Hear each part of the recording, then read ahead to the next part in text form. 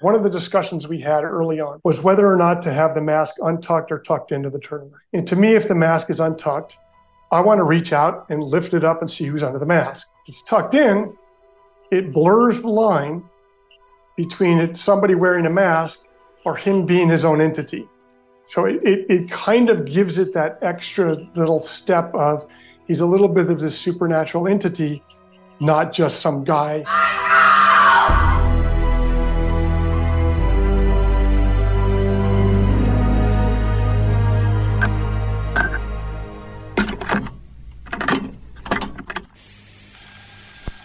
I met him 15 years ago.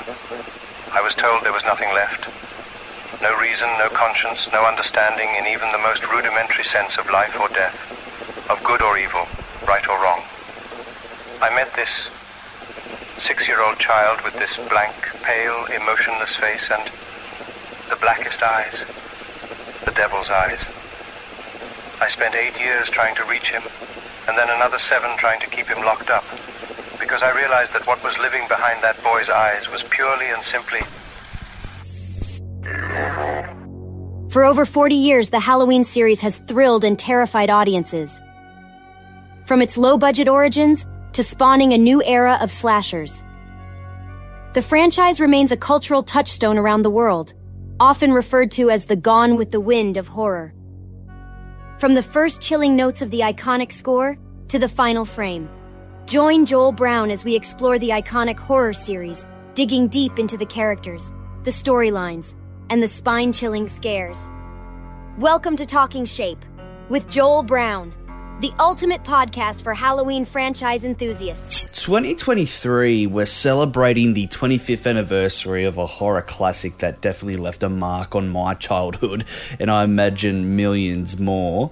That's right, it is the Silver Jubilee of Halloween H20, 25 years after, 20 years later. I still remember seeing the TV trailer for the movie on local TV. I mean, Dimension Films they were incredible at crafting a tight and suspenseful preview.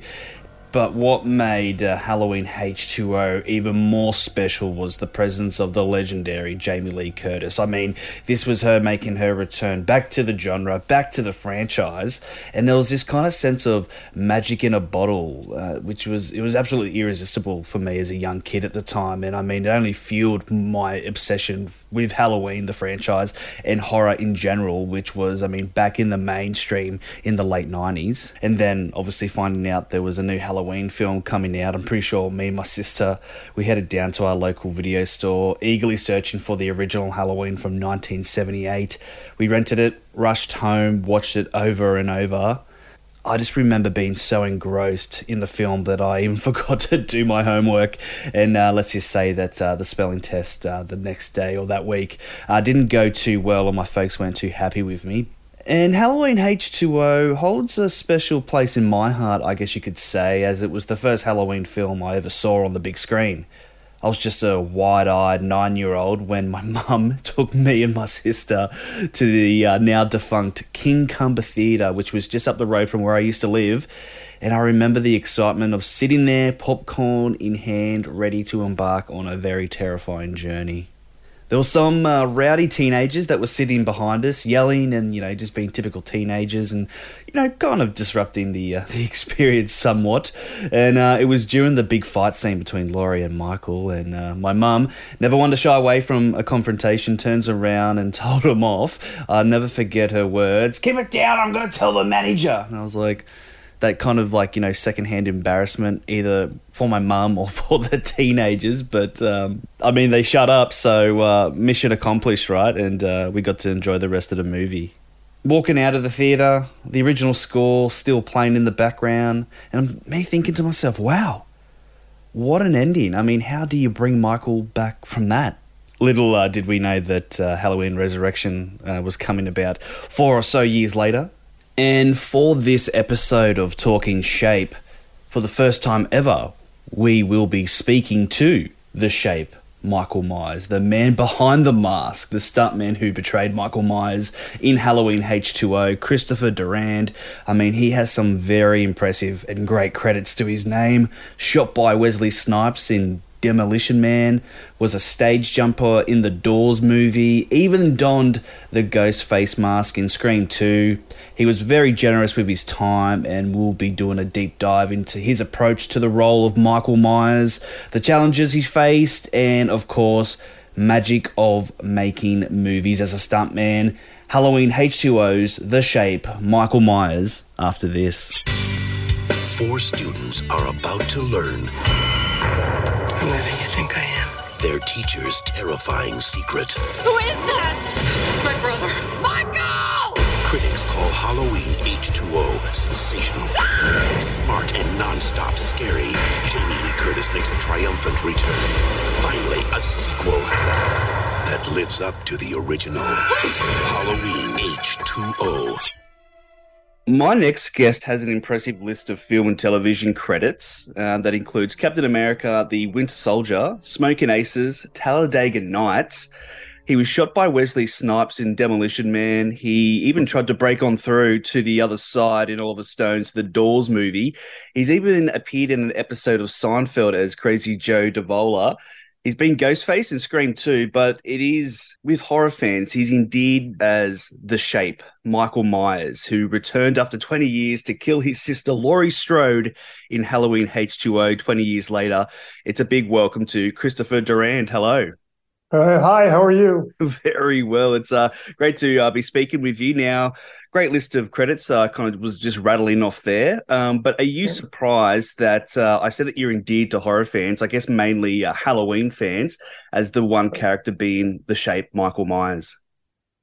Yeah, I mean, that's what I'm most known for. You know, I've been around a long time, but Halloween resonates the most with the fans. And why do you think that is? I think because I think he's a very, what's the word I'm looking for? Archetype character. He's so simple that we fill in the blanks and make it more frightening ourselves. There's a humanity to Michael that crosses the line between a person and the supernatural, which makes it really fun. And it's a special fraternity of guys, I mean, that have played the role as Michael Myers. And I mean, it's kind of like, I'd imagine, like sort of old war mates, catching up. I guess we have the Halloween 45 Years of Terror coming up in Pasadena. I mean, hopefully everyone who's donned the famous mask will be able to catch up. I mean, sadly, we did lose James Winburn, the stunt coordinator in the original Halloween, and George P. Wilbur, Halloween 4 and 6 last year. Yep. Yeah, we're starting to lose people, unfortunately. It has been a long time since the original, so it's not unexpected, but both really, really great guys. Going to be missed by everybody. And I believe that you're going to be in attendance at the 45-year anniversary. Yeah, for sure. I'll be over in Pasadena for 45. I did 40. It was a blast. Great crowd. I mean, Halloween has got some of the most loyal, dedicated fans in the world. Everyone's super nice. It's a really fun time. If you can make it out, please do.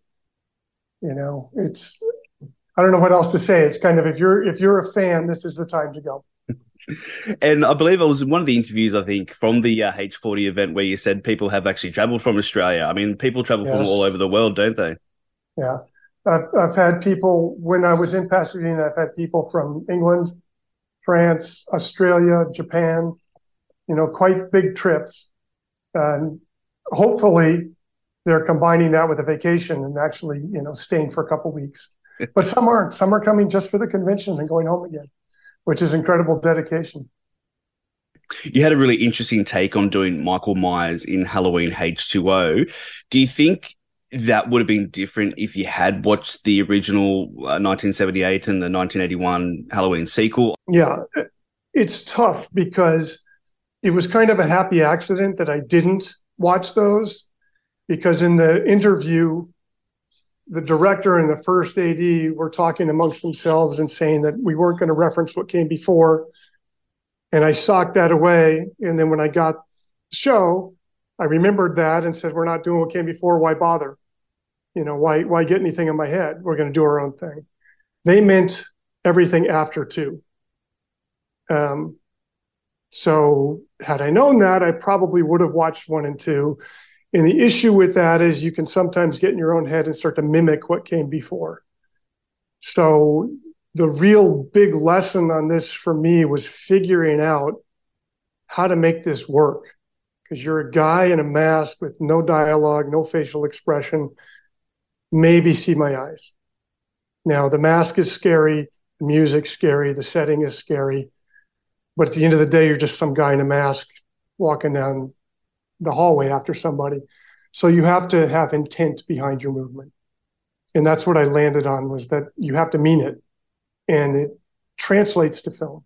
That energy somehow translates. And the reason I'm going to ask that is because, I mean, Nick Castle famously had no dialogue from John Carpenter. He just said, just walk. Right. Dick Warlock had the very kind of robotic, I guess, mannerisms of movements. And I thought if you did watch those, you like you said, you'd kind of be in your head. You'd be like, how am I? Because they're almost two completely different characters. Right. No, exactly. So again, the happy accident of it is I didn't watch anything. And there were 2 pieces of footage that Steve Miner showed me on set. One was the head tilt, where they said this is right before we did it. I mean, literally 2 minutes before we did it. It's the long shot of me about to chase the kids. And they showed it and said, this is kind of his gimmick, his tick. And I'm like, okay. And we just did it. I was more concerned at that point about a technicality of how I was holding the knife so it would reflect when I moved forward and catch some of the light into the lens. So I didn't give it a lot of thought other than just, keep my focus, do that as a little mannerism and keep going. And then the other was the closet scene, because we overlapped the closet scene. So they wanted me to know what we were overlapping. Other than that, I didn't watch any of it. Was the director Steve Miner, was he pretty open to you kind of, I guess, freestyling? Steve never talked to me too much about what to do. He let me do my own thing, but this is, again, where it lands on me, and I had to kind of go, how am I going to be scary as this guy? What am I going to do? My landing point was to be like a big cat, like a predator, and take on that aspect of like a tiger when they lock eyes on their prey, and you can't break that gaze. Once they're locked in, it's feral, and you're pretty much done. And it's frightening when that happens. If you've ever seen that, it's like you're so overpowered just by the energy coming from them. So I tried to take that on. So I would lock eyes on whoever I was going after for the scene and keep that intensity the whole time. And when I started, I'd kind of do this guttural growl under my breath, which the sound guy picked up on, and I think layered into the whole soundtrack at the end of the day, very subtly. That was a question, a growl. Yeah, we no dialogue from Michael Myers, but maybe a growl. Yeah, could have made it. If we go back, would they be able to hear it? But obviously, it'd be muted out. It'd be very muted and undertone to everything else. Yeah. Been doing research with a previous interview that you've done. The opening shot where you pull the knife out of the cutting board. There was no obviously instruction for you to adjust it in your hand, and like this seems like. So I knew from what was coming that I would have to be holding the knife extended and not reversed in my hand. But the cutting board was up high on the counter, and I had to grab it the other way, and me being kind of a consistency freak, if you will, and wanting things to work right, said it's not going to match, and there's a neutral shot on the in-between, which would have allowed you to buy that it was flipped around. But I said, why not do it? So I kind of dragged my hand as I went around the corner and flipped it as I went. And it became kind of an iconic moment in the whole thing, because it's very subtle. It's not some big fancy thing. It's just a little adjustment prepping for what's coming next. We shot that. So we shot the exterior version of me killing her at the very beginning of filming. And then we shot that kitchen scene in the interior where you see me kill her 5 weeks later on the set. It sort of goes back to what you're saying, like no dialogue, you're wearing a mask, so there's no expression within your face. You have to sort of use your eyes and that, but using your hands to move the knife, like you said, it's subtle, but Halloween fans that like it's something that they picked up on and they know about. And I guess it sort of goes back to you being able to using your physicality when the other things that you can't use, right? Right. Well, that's all I really had. I mean, there's a couple of scenes where you see my eyes. And of course, the description in the original Halloween of he's got black eyes, the darkest eyes at all. And, California kid with blue eyes and kind of a wide eye cut off. It's, it's like, okay, yeah, it's not going to be quite the same, but it is what it is. So. He found some contact lenses potentially, but you talk about continuity and sort of with the knife and like going from one scene to another, and I guess like that sort of works I guess stunt coordinating would kind of have a lot to do with that, and the stunt work in Halloween H20 particularly impressive. I mean the van sequence towards the end there. Yep. Now doing stunts with a mask on, I imagine that comes with a considerable amount of challenge. I mean, you buy the toy mask and it says, do not operate heavy machinery while wearing this, and you're kind of getting thrown out of vehicles or jumping off things, high intensity scenes and lack of vision. I mean, how, as a stunt person, how do you make that work? Well, I mean, you have to make it work because I'll give you two examples of kind of what happened there. So one was when I've chased the kids through the woods and then I'm stabbing Josh in the leg and then I get hit over the head with a rock. Well, I have no peripheral vision. So we had to time that. And you don't want to get hit and then have a late reaction because it doesn't sell right. So I had to kind of time what was coming and half guess, half be just on a knife edge waiting for that to hit me. So I could be right on top of it for the reaction. I've done enough stuff over the years. My timing's really good and I'm quick. So we made that work. When it comes to something like coming out of the van, that's very tricky because what we did is a van windshield is very short overall.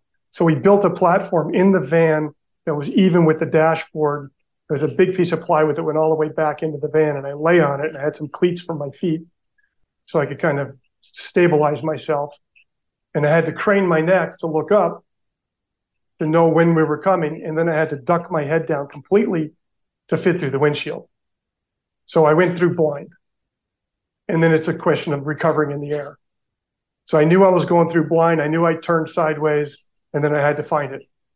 So it's one of those situations where you start the stunt and recover mid-stunt. And we did that and did the whole roll up and me standing up and the van starting towards me again in one shot. Yeah, it sounds pretty easy. Yeah, right? It's all in a day's work. We came in at about 45 miles an hour and hit the brakes on the mark and spit me out. And I guess you can kind of put it down to movie magic because, again, while doing research, previous interview, I only found out just recently that the pinning of between the van and the tree, that was actually done in reverse. Right. So that was my idea because we were trying to figure out how to land this van with a crane and then, have me roll into a spot and then put that precisely where it needs to be. And that's near impossible. And I said, why don't we yank it away and I'll do that roll in reverse. So that last bit of me tumbling down the hill and then rolling into that position, I actually had to act it in reverse. So they yanked the van and I rolled out. So I had to do the whole arch up, tuck down, roll out. So I had to figure out what my motion was going to be rolling in and getting pinned and arching up and then just reverse the whole action. So it's one of those tricks I've used a few times because it allows you to be incredibly precise, but you risk it looking really wrong if you don't really coordinate your movement just right. So you really have to figure out what you're doing going in forward and reverse every aspect of that or it won't work. Because the first thing I did was I basically looked up the ending to H20 and that was the first thing I checked after hearing that it was in reverse. Right. And I suggest to any other people listening to do the same because it's seamless. So if you didn't tell me, I would have been like, oh, well, they did that in, chronological order or in normal motion. But I guess being a stunt coordinator it's about doing things safe, but obviously having it look as real as possible, right? Right. And of course, at the end of the day, listen, we're telling a story. We want to be safe. We're creating an illusion, and there's a lot of tricks. So you really have to know what you're seeing on the screen. So for instance, there's another spot in town where Jamie is looking in the store window, sees me in the reflection. She spins around and sees Adam. Okay. They were trying to figure out what to do, if we were going to do a post-production shot, how we were going to make it work. And I know, no, let's do it's an old thing in stunts called a cowboy switch. Okay. And it would be a Western where you see somebody come out the window on the second story and roll off the roof and disappear behind a water trough. And then the actor pops up. Right. So it ties the actor into the scene. Okay. So you're switching it's literally a cowboy switching with the cowboy. Right. So I said, no, just do this. They were on her. And as they started to spin, I just ducked. So I had to duck at the right moment when I was out of frame. And Adam had to be in a spot where he wasn't in the reflection. But when you whip pan, you don't know how far you've turned. Does that make sense? So if I'm there as Michael at this angle, and then they spin all the way around and he's over here, he's out of the reflection and I ducked out of the way and it sells the shot. So there's a lot of stuff that I learned over the years to do in a really simple, practical way without getting into too many effects that are just as, if not more effective. I mean, everyone I've spoken to always says practical effects are better than CGI or things like that. So it makes complete sense, right? Yeah, no, and I mean, they could have done a whip pan and then blurred as an entry to the next shot and seen Adam there and gotten a similar effect. But it's like, why? One of the things with stunts that's really, really important that people don't understand is timing. Hitting marks and timing is critical. So like I said, I'm quick. So I knew as soon as the camera was turned so far, I'm out of frame and I just dropped. And by the time they to the spot where I was, I'm long gone. What about any other bits of movie magic that we potentially may have missed in Halloween H20? I mean, there's all the usual stuff of, breakaway things and, foam props and all that kind of stuff. Nothing comes to mind too much. I mean, we did a lot of stuff practical. I think the only matting together is stuff with the school, like where the entrance to the school is, and you pan up this big wide hill on a shot, and then you see the bus going up, and then it pulls into the school. Those two locations are 40 miles apart, where they planted the gate and where the school is, and the hill is somewhere else. So there's matting together three things to make that all seem like this rural school. Really, the school's on a hill near downtown LA. Now, for someone that seems to, you stated, you got to hit your mark, you're quick, and, all about continuity. Mm-hmm. And you get asked this question all the time, the mask in Halloween H20. It appears to change throughout scenes. And I feel like everyone I've spoken to who had some form of connection to the film has two different answers or a different answer than the last person. Like, it was the Weinsteins, it was the director Stephen Miner, it was someone else. It was not Steve, I'll guarantee you that. So 2 weeks or so prior to initial principal photography, we did a lineup with a whole bunch of masks as a photo test so they could decide on a final design. And they decided on the one that was more washed out, okay, KMB mask. And what a lot of people don't know is every day you film, they develop the film, and the next day or two, everyone sits down and watches dailies. So if you've got the footage you wanted, how it looks, you can make any adjustments you need to make. So they've been watching dailies for 5 weeks, okay? And it was exactly that Friday that we were shooting the scene with the knife flip that you're talking about, that I showed up on set and find out they want to change the mask. And Steve was livid. So it was not his choice. So we shot it with the mask from 5 or 6, I forget. And then we shot it with the original. We shot it both ways with that whole knife flipping going down the hallway. And he lit it dark. And then by Monday, we had a new mask. Glad that you bring up the Halloween. It was from all accounts, it was the Halloween 6 mask. I think it's 6, yeah. Yeah, because I recently spoke to a former Dimensions executive who said he had the Halloween 6 mask in his office.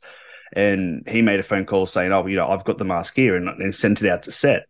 And then there was a decision to choose another. Like you said, you've done a few shots with 2 different types of mask, and then I'm guessing the ultimate decision on what mask was being used. Right. Yeah, and so that's where it switched 5 weeks into shooting, which was really, really late and really, really deflating for a lot of people.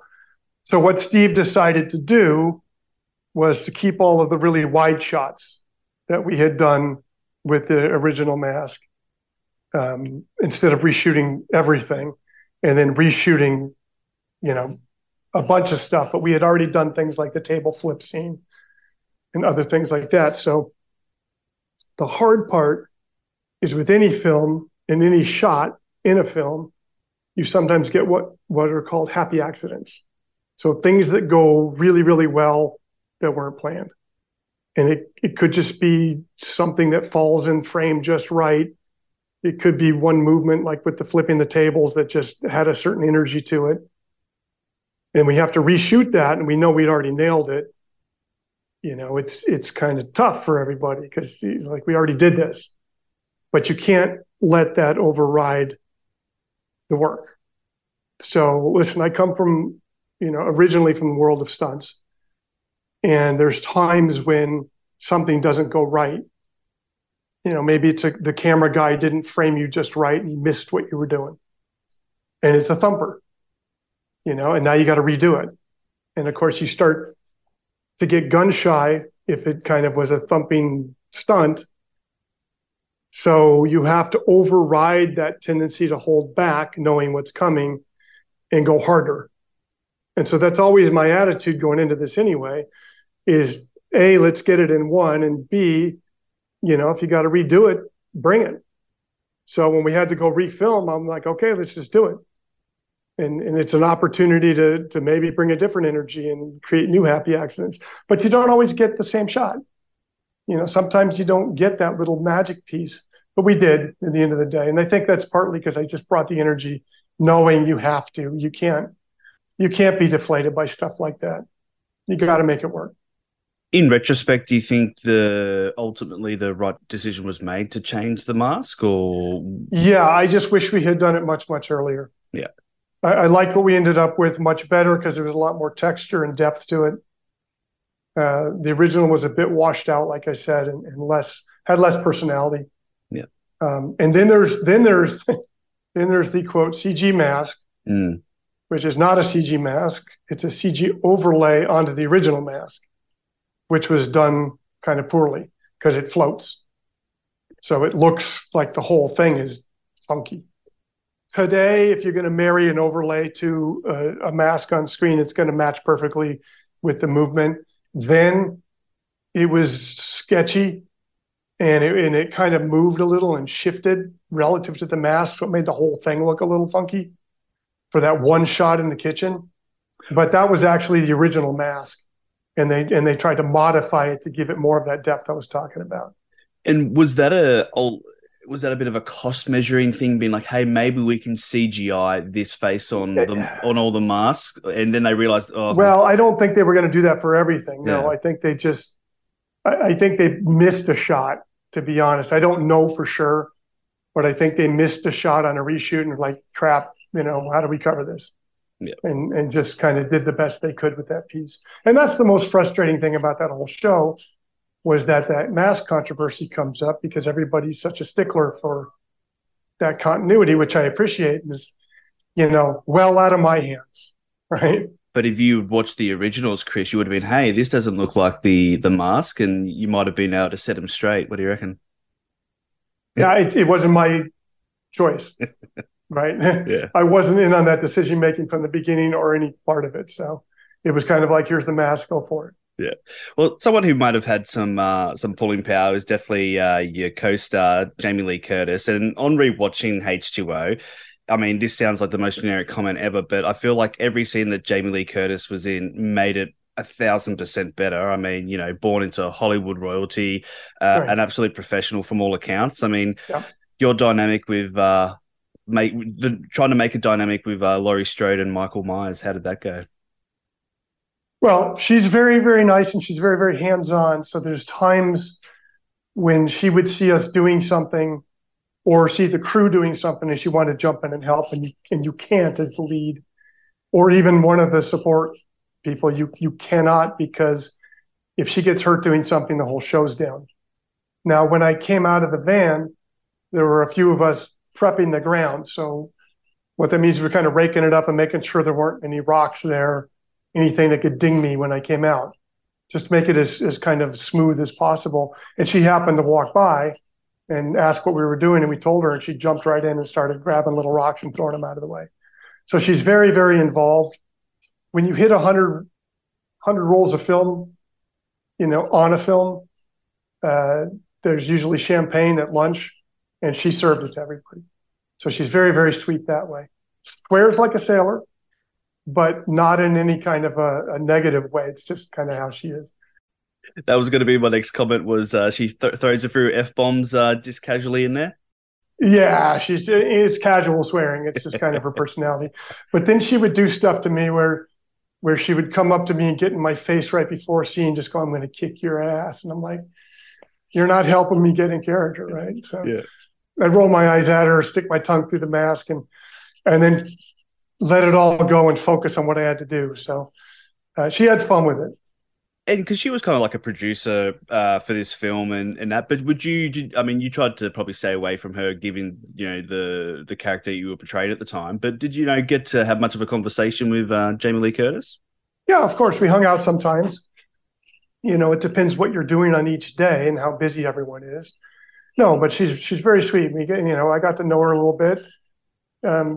You're working together for 10 weeks, and I was there for most of it. So for sure you have that time together and get to hang out, which is really, really nice. She's obviously come out after and kind of said that she wasn't overly happy with the ending of the film.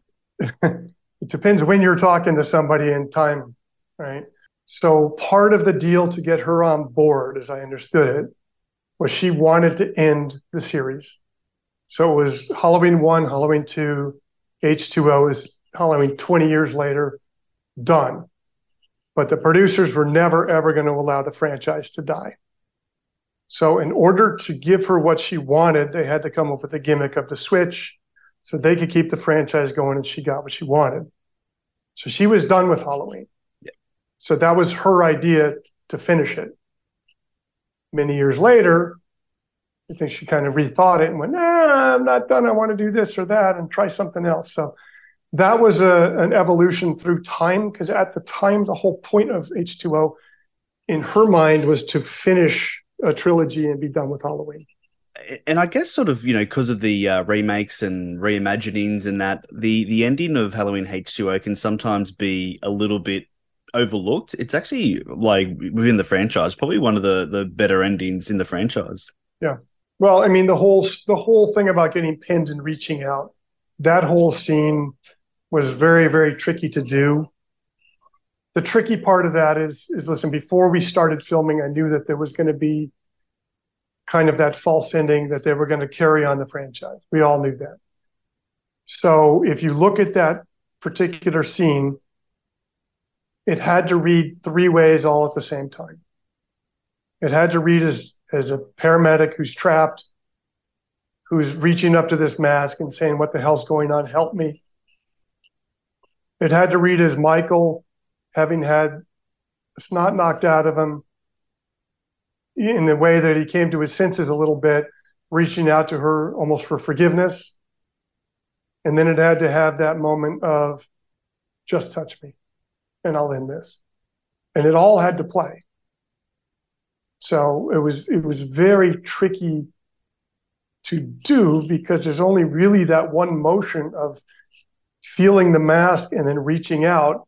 And that's when you do get to see my eyes. So it all had to play there. It all had to play in that emotional kind of subtext. And it did. It worked. And if you rewatch the movie later, you go, oh, it works that way too.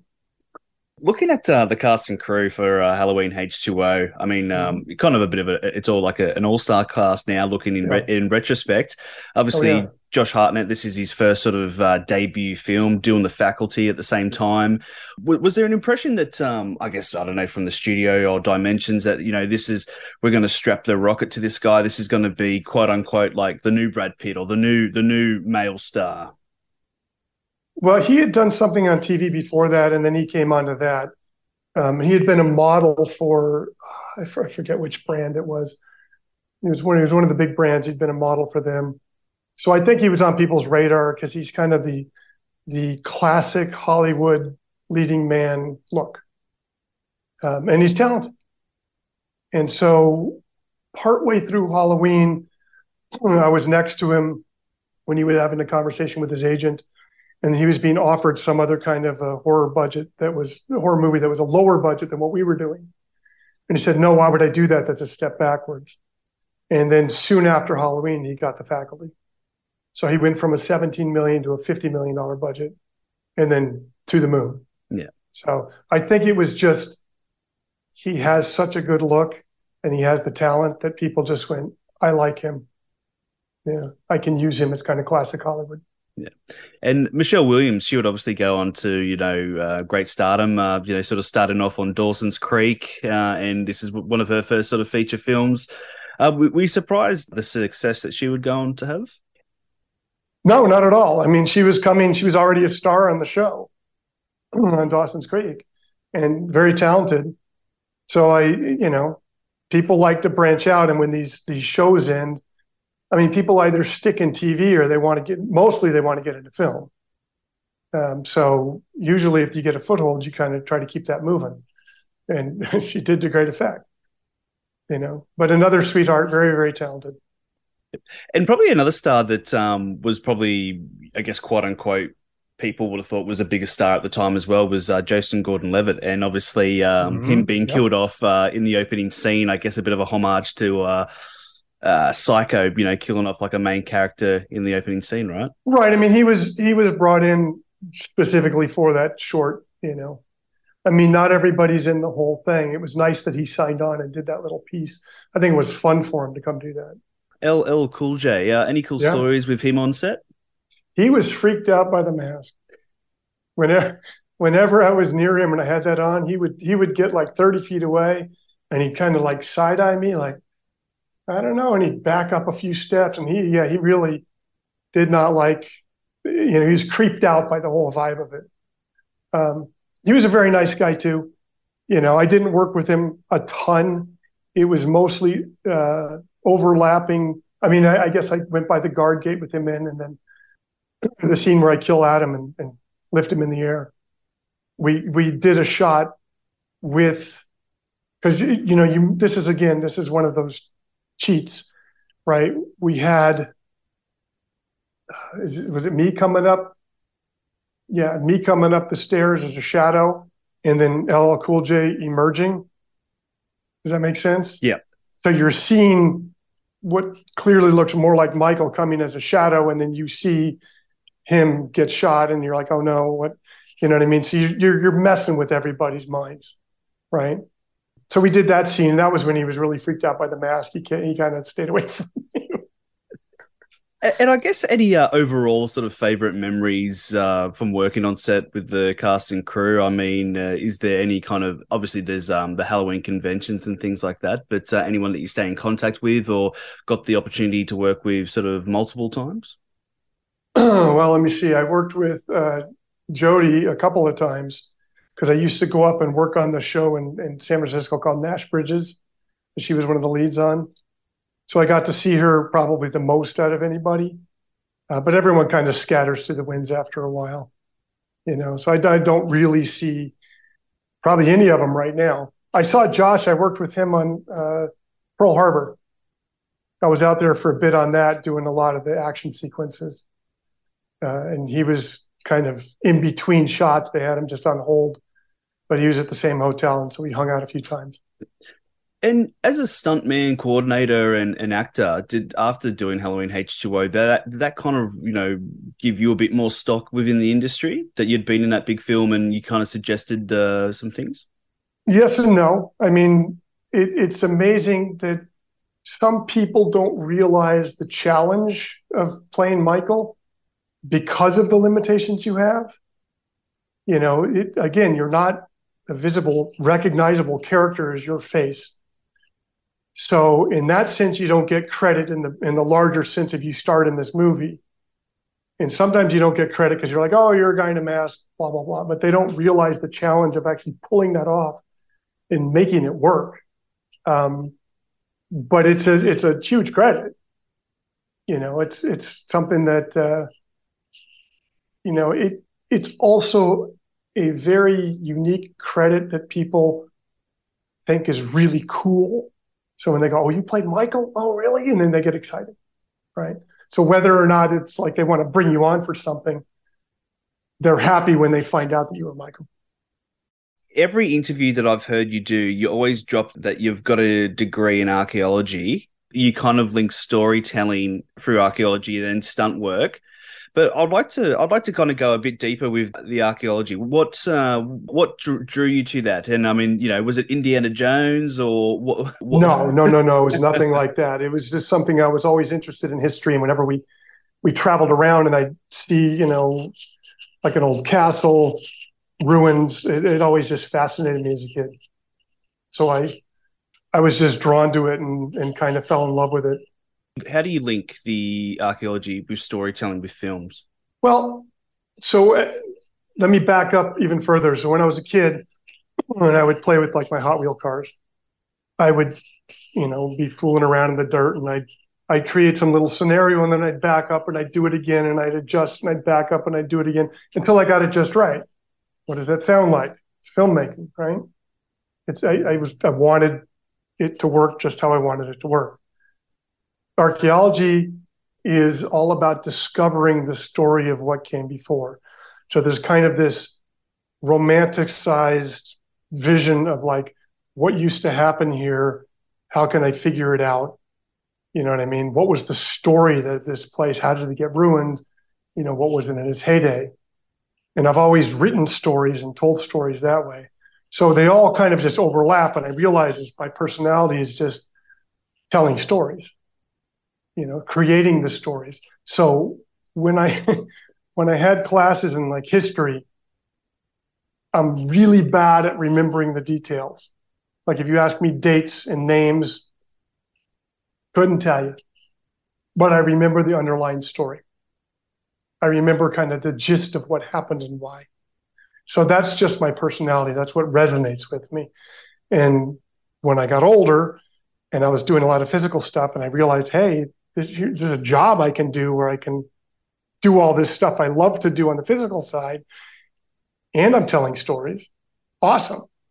But I was the shy kid. I was the last person who was going to get up and do a play in school or, you had to almost drag me in front of the class to give a book report. I mean, I was, terminally shy.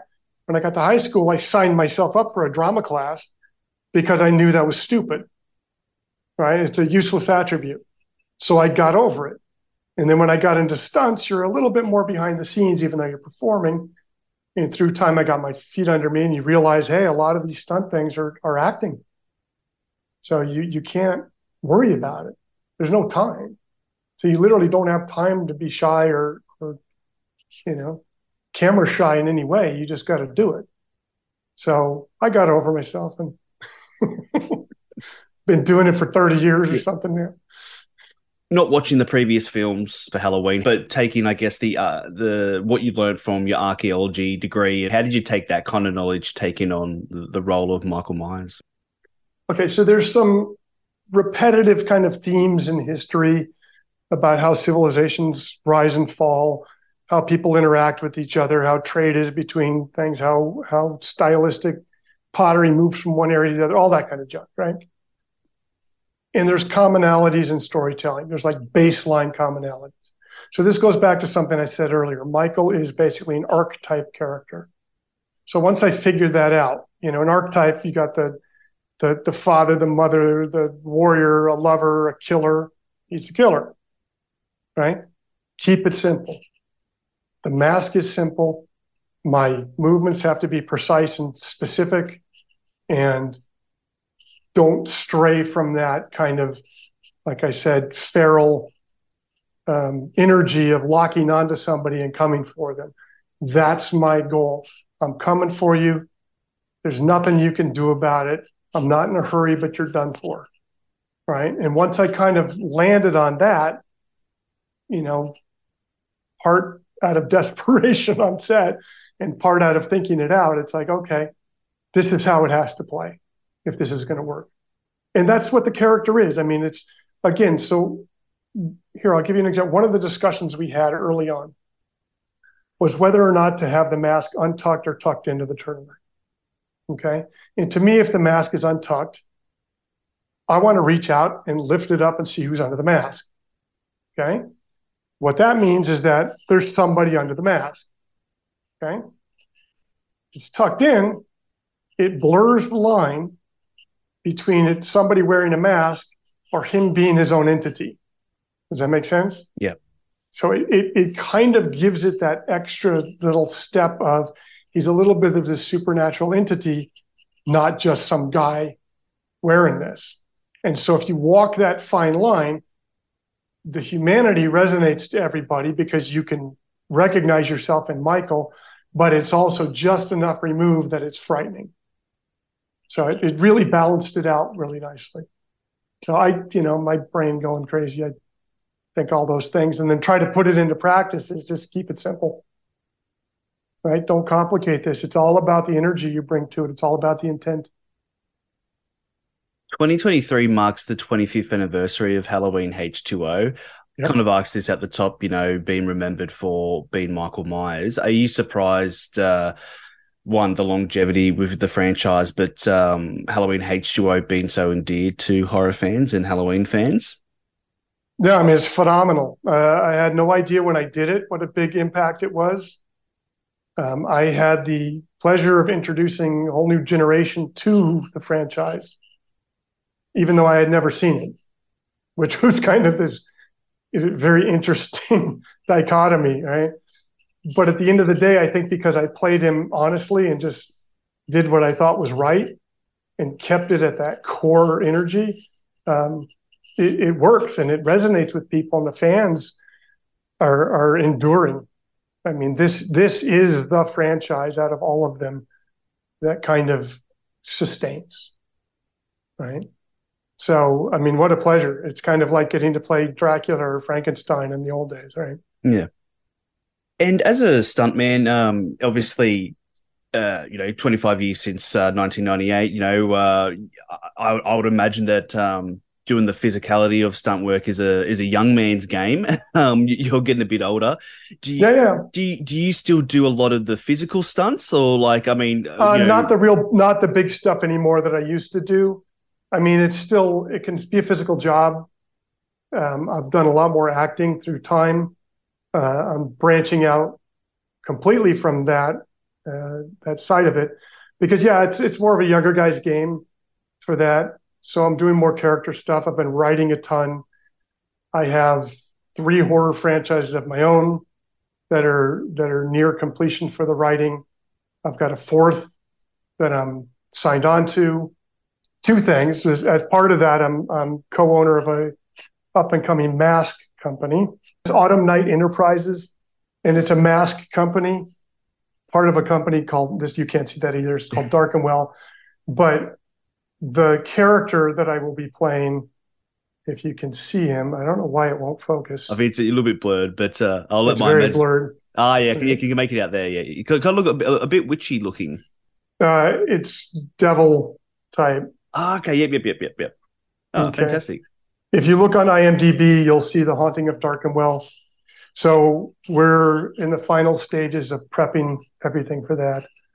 And that crosses over with the mask company. And that's is that the top of mask that you're looking to produce? Is sort of not that's Halloween, kind of that one right there is the lead mask of a bunch. But that is the character. That is the character I will be. in that. That is kind of the baseline character, and it's a Halloween timed story. It's a Halloween themed story in that regard. So anyway, once again, that's The Haunting of Darkenwell and Autumn Night Enterprises. Those are two things I've been working on a ton. And then I've got 3 other franchises that are my own. So I've been writing a ton. And the idea is to shift, more and more away from the stunts, which I've done already, and apply those same skills for me instead of for somebody else. And some of these I won't be in, some I'll be directing, and others I will do both. Through the Halloween fans, horror fans are quite loyal, and they love new content and things. So you kind of already have an audience that you can kind of I guess show this to, right? Yeah, no, there's a built-in audience for this. I mean, I've got a whole bunch of other stories I'm doing as well, but specifically to this fan base, there are 3 horror-based.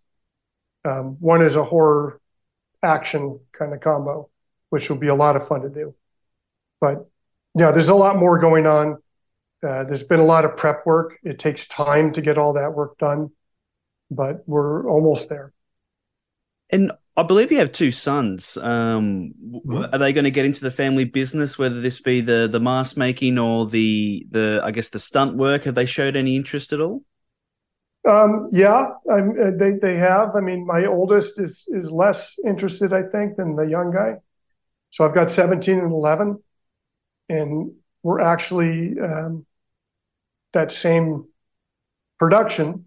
I will tell you now, he's going to be part of for the Darkenwell. Yeah, he's already signed on for that. And being a stunt guy, like when you see the kids, like say they're jumping on the trampoline or something or other, do you kind of go up to them and be like, all right, now if you want to get maximum height, you have to make sure you go in the center of the trampoline, or do you find them giving them advice if they want to do certain things or stunts that you probably shouldn't be telling them that mum might get a bit mad about? Well, if they listen to me, that's the that's the typical parent thing, right? We do have a trampoline. Yeah, no, they're pretty good about paying attention to what I know. They're actually both swimmers, which is, probably one of the best sports you can be in because it's not impact. So you can do it for your whole lifetime. So a lot easier on the joints in water. A lot easier on the body. Because I'm actually about to go play football for a local football team. And after each game, I'm definitely feeling my age, that's for sure. Yeah. Chris, you've been absolutely generous with your time. Obviously, like to give everyone a wrap of, I guess, a plug of what they're doing. You've kind of already alluded to things that are in the pipeline. Is there anything else that the fans would like to know, or how can fans connect with you? Facebook is usually the best way for me. So hit me up, even if I don't have enough space to have you as a friend. Just follow. It's under Christopher Durand. I use Christopher for most things professionally. There's kind of a shot of me with angel wings.